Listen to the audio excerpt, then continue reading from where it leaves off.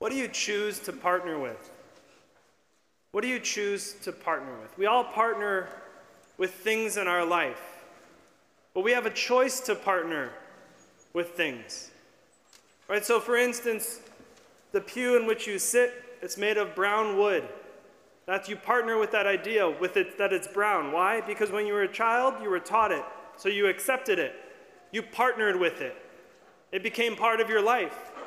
So now when you see that color, you say that's brown. You see the material, you say that's wood.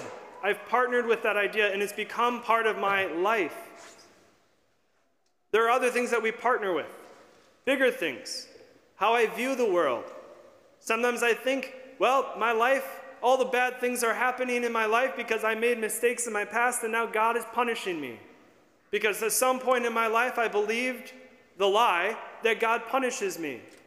And so I partnered with that, and so that's how I view reality. I partner with the idea that I don't like nuts in my dessert, you know? It just ruins it. Some people very much disagree with me, and that's okay. But when you go buy that fudge for us priests later, you know, it's in the narthex, you'll see. No, but really, like, we partner with ideologies or ideas in our life that they then progress to how I act in my life. So what do you partner with? Do you partner with the gospel? Do you partner with the gospel? This is what St. Paul says. I pray always with joy in my every prayer for all of you because of your partnership for the gospel from the first day until now. You see, what happens when we partner with the gospel? Do we get filled with the life, or do we dread that I have to do something more? Sometimes I think we don't partner with Christ because we think that if in partnering with Christ, he's going to ask more of me than what I could handle. But that's just not true. That he's going to ask something of me that I'm not going to delight in. And that's not true. You see, God who created you, he knows your inward being. He's going to partner with you if you choose to partner with him. And your life will have a greater fulfillment than you would have imagined, than you could have hoped for. But let's just take for a moment two people who've partnered with God. Let's talk about our Blessed Mother. She partnered with God. How did she partner with God? Well, she gave him her fiat. Now we know that the angel Gabriel didn't ask her a question. Sometimes we dumb this down to help children and we say, Mary said yes to the angel Gabriel when angel Gabriel asked her if she would be God's son. Angel Gabriel never asked her a question. There was never a question in that, never a question mark. It said, Mary, you will conceive, and bear a son, and you will name him Jesus. Is that a question? No, it's a statement. She said, fiat, let it be done to me according to your will. Why? Because she had already partnered with God, and he knew he had her heart.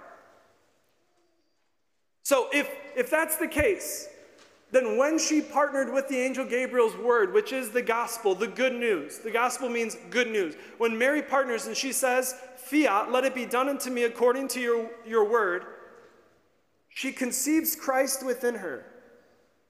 And what is the penalty for a woman to be pregnant with somebody who is not her spouse?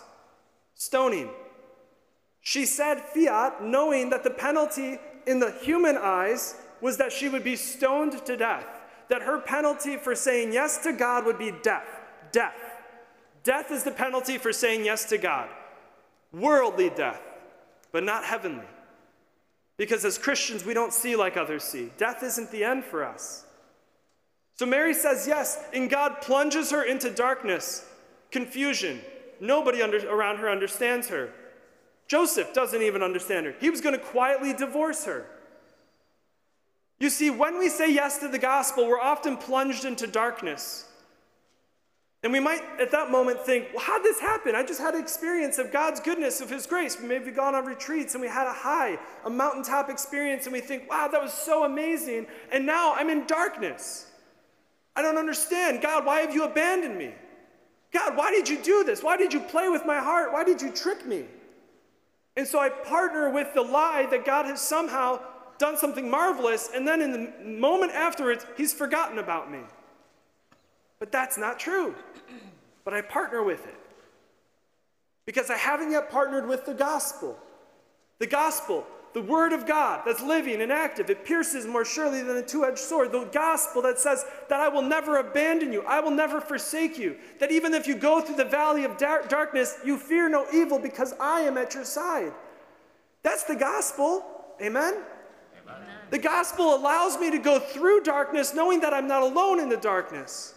But let's talk about the darkness for a moment, because that's what we're sort of in, the season of Advent. This darkness leading up. The Israelites who waited 400 years with no prophet. They were in darkness. Nobody was speaking about the coming of the Christ. But then in the darkness, in the desert, there comes a voice of one crying out in the wilderness, prepare the way of the Lord, make straight his paths. And who is that? John. Yeah. All right, we're listening. Excellent. John the Baptist. But where did he hear the voice of the Lord? What does it say? During the high priesthood of Annas and Caiaphas, the word of God came to John, the son of Zechariah, in the desert. Excellent. Yeah. In the desert. It's in the darkness that I can hear the voice of God more clearly. It's in the desert that I can hear the voice of God because there's nothing distracting me. In fact, it's often in the darkness and in the desert that I feel God more. Why? Because it's there that I'm crying out to him more and saying, Lord, I need you. I have nothing to sustain me. My family's abandoned me. My job is on the fritz. My boss doesn't like me. My friends don't like me. Maybe I'm quarantined and I have no one around me to give me any sort of physical or emotional support. So what is it that we're in the desert for, that we cry out and say, God, I need you? And he responds.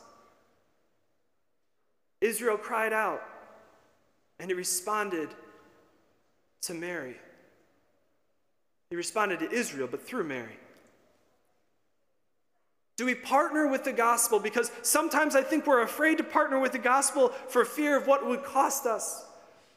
But notice this, that when we partner with the gospel, my circumstances may not change, but the conviction of my heart changes, the conviction of my mind changes, so that I have the ability to go through any circumstance saying that I know that you will never abandon me. That although hell break its barriers upon me, I'm not afraid because I have Jesus Christ. That when I live with him, when I have no need to fear even death. When the world says, the world is coming down upon you, everything is disruption, everything is chaos. The politics are chaos, the church is chaos, your priests are chaos. We're really wonderful, I know. But when the world says death, death, death, because what we're surrounding ourselves with in the news, in the social media, then what happens is that I consume death, that I have no place for life. But when I have life first and foremost, then I look at all things and I say, bow at the name of Jesus. Because at the name of Jesus, every knee must bend, in the heavens, on the earth, and under the earth. When I partner with the gospel, I come to a place and have to recognize that all these other things have no power over Jesus Christ. Amen? Amen. Because when I partner with the gospel, I come to believe the good news that he has all authority over heaven, over earth, and under the earth. So that when somebody comes to you and says, it's depressing, isn't it, all the situations? I say, it's really not. Because I know that he's greater than it all. That I know the situation in our country. I know the situation of our church. I know the situation in my life may look bleak and discouraging, and some may say despairing.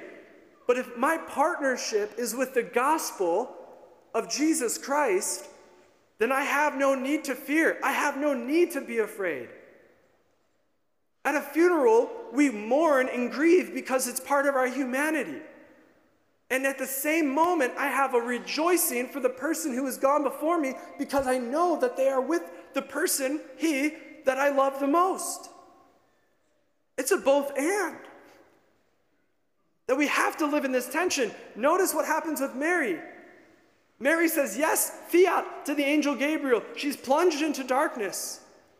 And she's carrying the word of life in her. So what is she going to believe when people come to stone her? Or Joseph says he's going to divorce her. Does she say, you abandoned me, God. How could you? I thought we were on the same team. You even gave me this child. My goodness. Sound like some of your prayers. Yeah. And what happens is that she remains consistent and faithful to the word that was spoken. Does she have the good feelings when she's about to be stoned or when Joseph is about to divorce her? No. But what is she confident about? That he will never abandon her, because it was his promise. When God gives us a promise, now you may say, an angel hasn't come to me. No, but you know what you have? You have the freaking Bible. Yeah? Yeah, you have that in your house. Blow the dust off of it. Read it. What does Jesus say? It's his words, his the promise. His promise is greater than any word that an angel can come and tell you. Amen? Amen. Maybe we don't believe that because we want angels to come to us, but Jesus' word, which is living and active, it pierces more surely than a two-edged sword between soul and spirit, between bone and marrow. It has the ability to cut through 2,000 years of healing and blessing. You all have a Bible. Open it to the Gospels and just read a portion of what Jesus says. I am the good shepherd. I lay my life down for my sheep, which means you don't have to earn your way to heaven because he's already given it for you. Amen? Amen. It's not part of you that you have to figure it out. He wants to bless you with it. Amen? Amen. It's not on you to figure out how you're going to get to heaven or make your children get to heaven. It's on Jesus. Amen? Amen. Some of us still don't believe it. We still believe we're the Savior. We still believe we're the Messiah. But you have one Messiah, and he's already come. His word is everlasting, from age to age. The more we allow ourselves to be inundated with his word, the gospel, the good news, the more I'm going to look at what the world has to say and be like, meh, potato, potato. My God is bigger than that.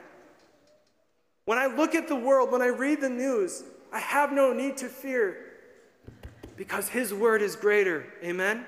Amen. His word is greater than anything that this world could offer. And consider this. When Israel cried out and Mary conceived Christ, in the silence of the darkness of a little town, unbeknownst to anyone, there came the word, the voice of an infant. And that little voice broke through generations of silence to answer the cries of his people. When we cry out to God, he hears us. He responds to us. Even in the silence, in the darkness, is where we will hear his voice. So let's pray. Lord Jesus, we come to you as a church and we ask forgiveness for the times that we have disbelieved that you are with us, that we've believed or partnered with a lie that you've abandoned us, that if you really loved us, you wouldn't allow bad things to happen, that if you really loved us, you wouldn't allow our family members to get sick. If you really loved us, you wouldn't allow the horrible things that have happened to us happen to us. We bind those to the foot of the cross. We submit them to the holy name of Jesus, before whom they must bow their knee. And we ask that you would dissolve them and disperse them according to your will. And now, Lord, we want to proclaim the truth, the grace that you won in Scripture when John came in the darkness, in the dark of night, in the wilderness to say, prepare the way of the Lord, make straight his paths. And Mary gave her fiat when she partnered with the angel Gabriel, who spoke the word of life. You will conceive in your soul and bear a son in your body, and you will name him Jesus. We pray for that grace to receive your word and to give life to you in this world, living in darkness. We pray this in your holy name, Jesus. Amen.